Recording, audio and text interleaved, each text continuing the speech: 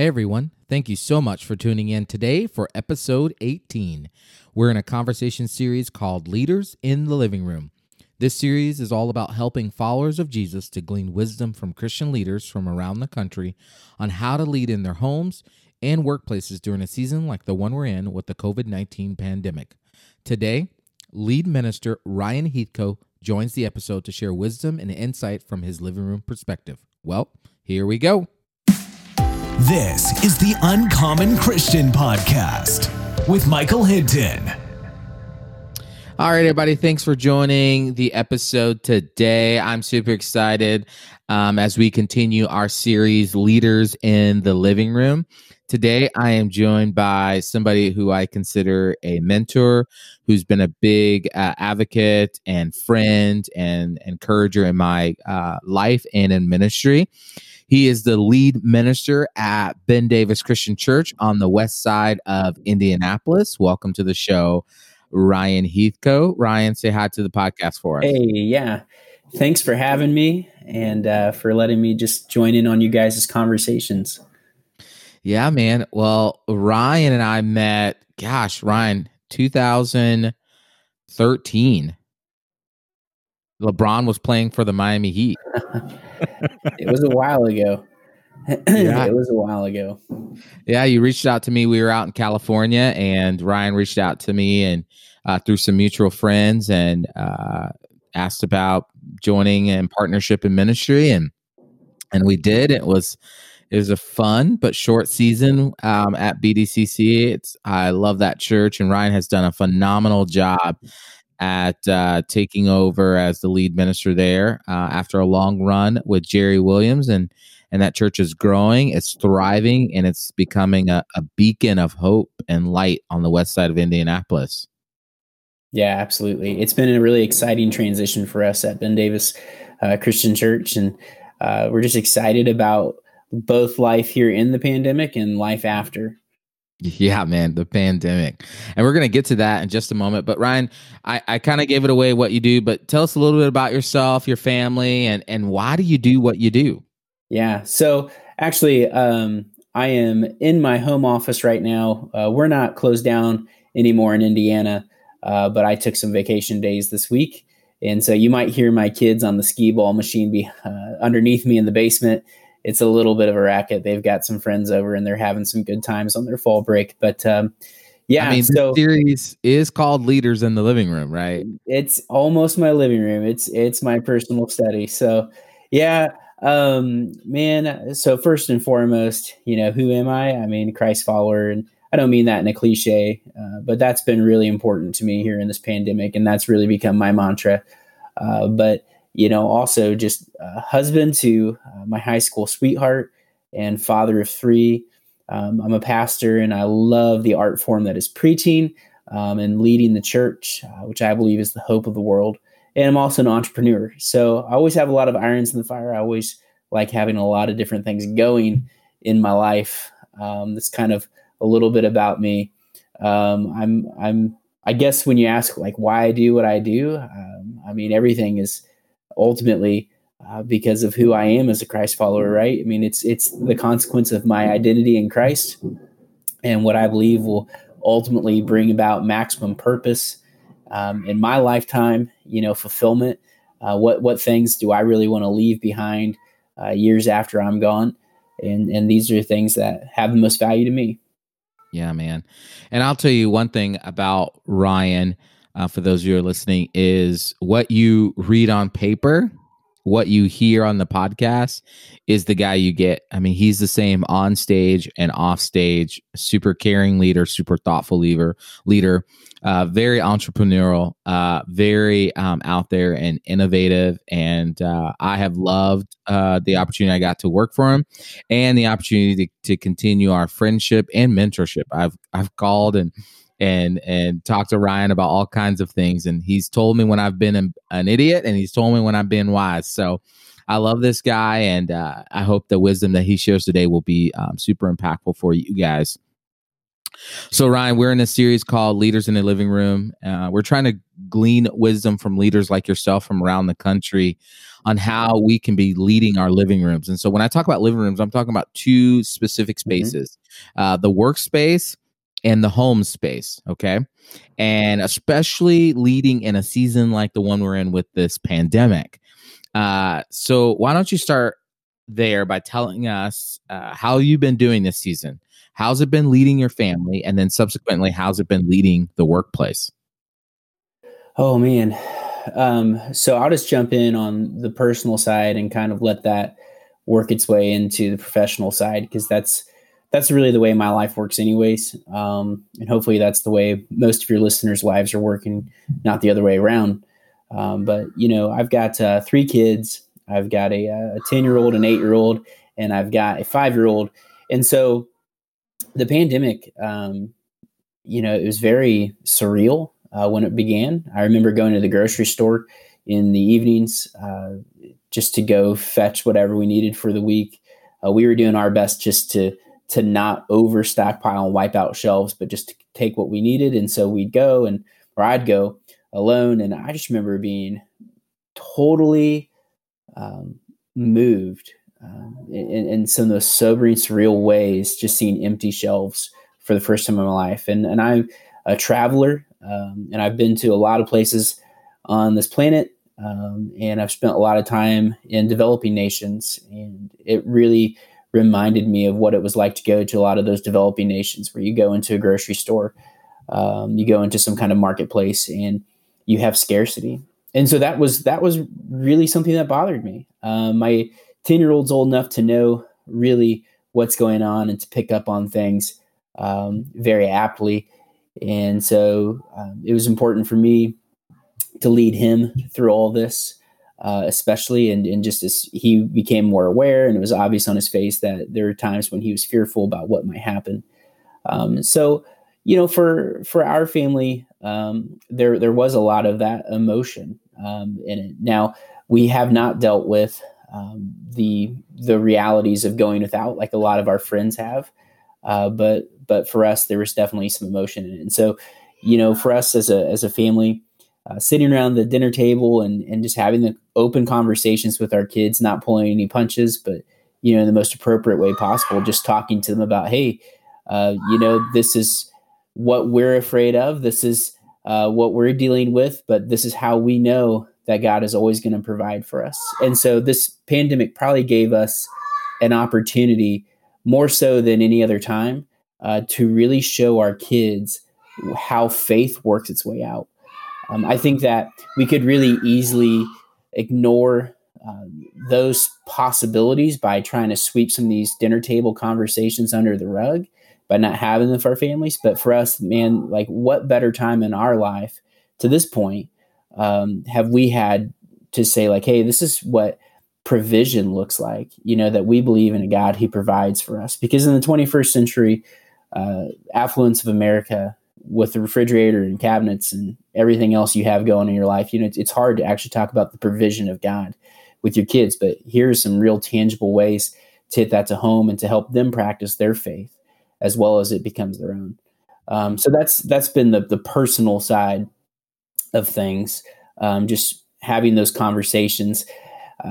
Professionally, very similarly, just being bold in our leadership at the church, being united in our front as a leadership team, having open and honest conversations, giving everybody a place at the table, the opportunity to push back, the opportunity to share what they're dealing with. Because ultimately, if there's one challenge that the pandemic offered us as a congregation, it's probably in our leadership team, just the disparity between people who are going to be a little bit more bold and others who are going to be a little bit more cautious in terms of their desire for reopening and leadership and how we experience Sunday mornings and small groups and on down a long list of things.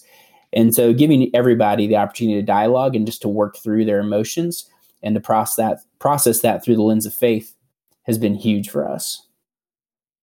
Yeah, I love that. I love what you said about leading at home and showing your kids how faith works out. Because I think every leader, regardless if you're just a a husband or a mother or a wife, whether you're leading a large organization or you're just leading at home, if you're a believer, I think the number one thing you had to do during this season was to show your family, your kids, like, hey, this is crazy, this is scary, but this is where faith really comes in. We trust that God is going to provide and get us through this. We may not have clarity, but we can have trust. And I love that. I love the idea about bold leadership, because if you think about it, there's been two sides of this, right? There's been the bearish people and there have been the bullish people. The bearish are like, no, let's be more conservative. Let's wait. Let's get the cases down. Let's see what the CDC says. And then you have the bullish people that are like, no, forget the CDC, forget the cases. Let's go. Let's reopen. Let's get everything back. And as a leader, you specifically navigating that at home and in your church, your organization, have had to probably almost teeter back and forth. And so, you look at this season, Ryan, and you have the pandemic. And so it's one thing to be bearish or bullish. But then also in the midst of this, we've had the racial tensions that flare up. We've had, and those tensions have divided our nation so much. We've had murder hornets. We've had sandstorms out in the Midwest, right? We've had fires out here in California. We've had churches and their leaders publicly biting back at each other like crazy. I mean, you name it. And so through that all, you as a leader are trying to, are we conservative in our decision making here, or are we more aggressive in our decision making here? So we're about 7, almost 8 months in. If you could go back, what would you do differently? What decisions would you make that might be different, or would you keep the same choices, and why? Yeah. So, processing that question, I mean, I don't want to come across as being haughty or anything or overly confident, but truly, I'm really proud of the decisions that our leadership team made. I think that by and large, we've made decisions that we felt really confident in. And just to give a little bit of clarity about what those have looked like, we've continuously sided on hyper caution, at least Hoosier hyper caution, I should say, because here in the Midwest, we're probably a little bit different than what we are in some of our coastal cities. But we're in Indianapolis, and we're within the city limits, and so this is definitely an urban environment, as you know, that we're in, and so we've wanted to be contributors to positive things. The ultimate just health of our school system, wanting to work with our government officials. And so we've had that open line of dialogue with both of those communities, and we've weighed each and every decision that we've made as a church against our desire to have good dialogue and good partnership. And so we've opened slowly as a consequence, and we have that luxury, honestly, because we're a healthy church. We were a healthy church before the pandemic. We were a healthy, growing church before the pandemic, and we're still a healthy, growing church even in the midst of the pandemic. And so there's a lot less pressure on us right now than there might have been if we weren't healthy and we had no line of connection or means of communicating and caring for our church members and discipling. But we have those systems in place. Our church is healthy. And so the pandemic is not too frightening to us for that reason. And so we opened up slowly by having backyard church. In fact, we acquired the URL backyard.church, and we really built up a platform for just having churches in backyards, while a lot of our brothers and sisters in Christ here in Indianapolis were making the decision to reopen. And that's great for them. That worked for them. It just wasn't the decision, wasn't the leadership posture that we had chosen.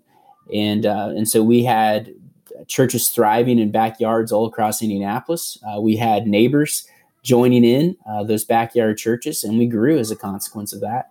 As it came time, just as time wore on and the heat got a little bit intolerant, that nice Midwestern humidity We started meeting in our gymnasium. We just put two families around tables and let them gather, and that went well. And so actually just within the last few weeks, we finally reopened our building. And to my knowledge, we're one of the last larger Christian churches here in Indy that have actually reopened their doors. And so we said all along that we're not going to be ashamed to have a little bit slower approach. We don't have the pressure because we're a healthy congregation.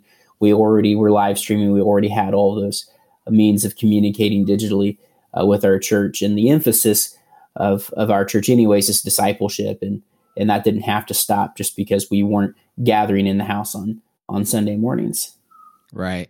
Yeah. I mean, this whole notion that that people were saying, oh, the church is closed. I think leaders around the country, especially pastors, were trying to say, no. The church is not closed. We're just not gathering how we used to. The churches will always be open because the church isn't a building. It's the people, right? And there were two things that you said that I really loved. I love the idea of being contributors. And I think that can span both in organizational leadership and in the home. Is how are you contributing to your environment, whether that's at work or at home, instead of being a consumer? Because I don't know about you, but there are very many moments where I was tempted to just become a consumer in this season, right? Consume Netflix, consume food, consume eating out, consume everybody around me to cater to myself. But the idea was to push through that and to be a contributor. How was I helping my home environment? How was I leading my family in a way that was going to contribute to their faith?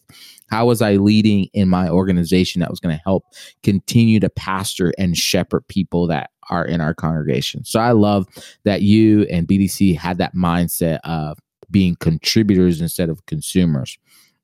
And then you talked about health, and health is probably has become, health is always important for a leader, but it has become one of the top conversations around pastoral leadership, especially in this season. I mean, we're seeing some churches close doors. We're seeing leaders, who maybe their spiritual health is being revealed in ways that are not helpful right now. Sure. And so in this season, Ryan, I know myself that I've found that when my spiritual reservoir has been running on empty, my emotional, mental, and physical capabilities were severely impacted. What have you been doing to stay healthy spiritually as God has been working in you and through you in this season? Yeah, I think the key, what you just said, is stay healthy. There's an old saying, the best time to plant a tree is 100 years ago. The second best time is now, right? And so I think we have a lot of leaders who are realizing in the midst of the pandemic, in the midst of social upheaval and change, that maybe they're not as healthy as they should have been. And so they're playing catch up. And it's really hard to play catch up in the midst of an emergency. And so, if you're thinking about this conversation of health, hey, there's no shame if today you're saying, all right, so I've not been healthy and today's the day I get healthy, and begin this process of renewal. Good for you. There's no shame in that. But it's just a reminder always that the best time is to be healthy is to, a long time ago. You should have started that process a while ago. And so staying healthy, just really anchoring down in the things that I do and the things that I know keep me healthy. Having a great network of people around me always keeps me healthy. I have to have, as a pastor, I have to have an outlet, especially an outlet outside of my local context, to really go and to express thoughts, fears, and dumb ideas. I have a couple of friends who I can call up and I can just say, this is a dumb idea, but it's in my head or it's in my heart. And I need to say this in a place that I know is safe, that I know we can go, we can take that to prayer, and we can work out together. Because there have been those moments where you're angry about something that you're seeing unfold on TV and some of the social change that we have in our country right now, and you have these emotions stirring down deep in your heart. And where do you take that? As a pastor, as a preacher, you can't take that to your platform, not until it's been processed and weighed and bathed in Scripture and prayer. And so for me, I've always had those opportunities, those people in my life who just want to listen, encourage, and coach. And so I think those folks are important. I think it's important to be grounded in the Word, but also just in the way of health. Something that I think I went through years ago in my own life, and it was a time when I just really had to confront, who is Ryan Heathco? What is my identity? My identity is in Christ. My identity is not that I'm a pastor. And obviously the natural thing for us to do is, hey, I'm Ryan, I'm a pastor. I identify by what I do for a living.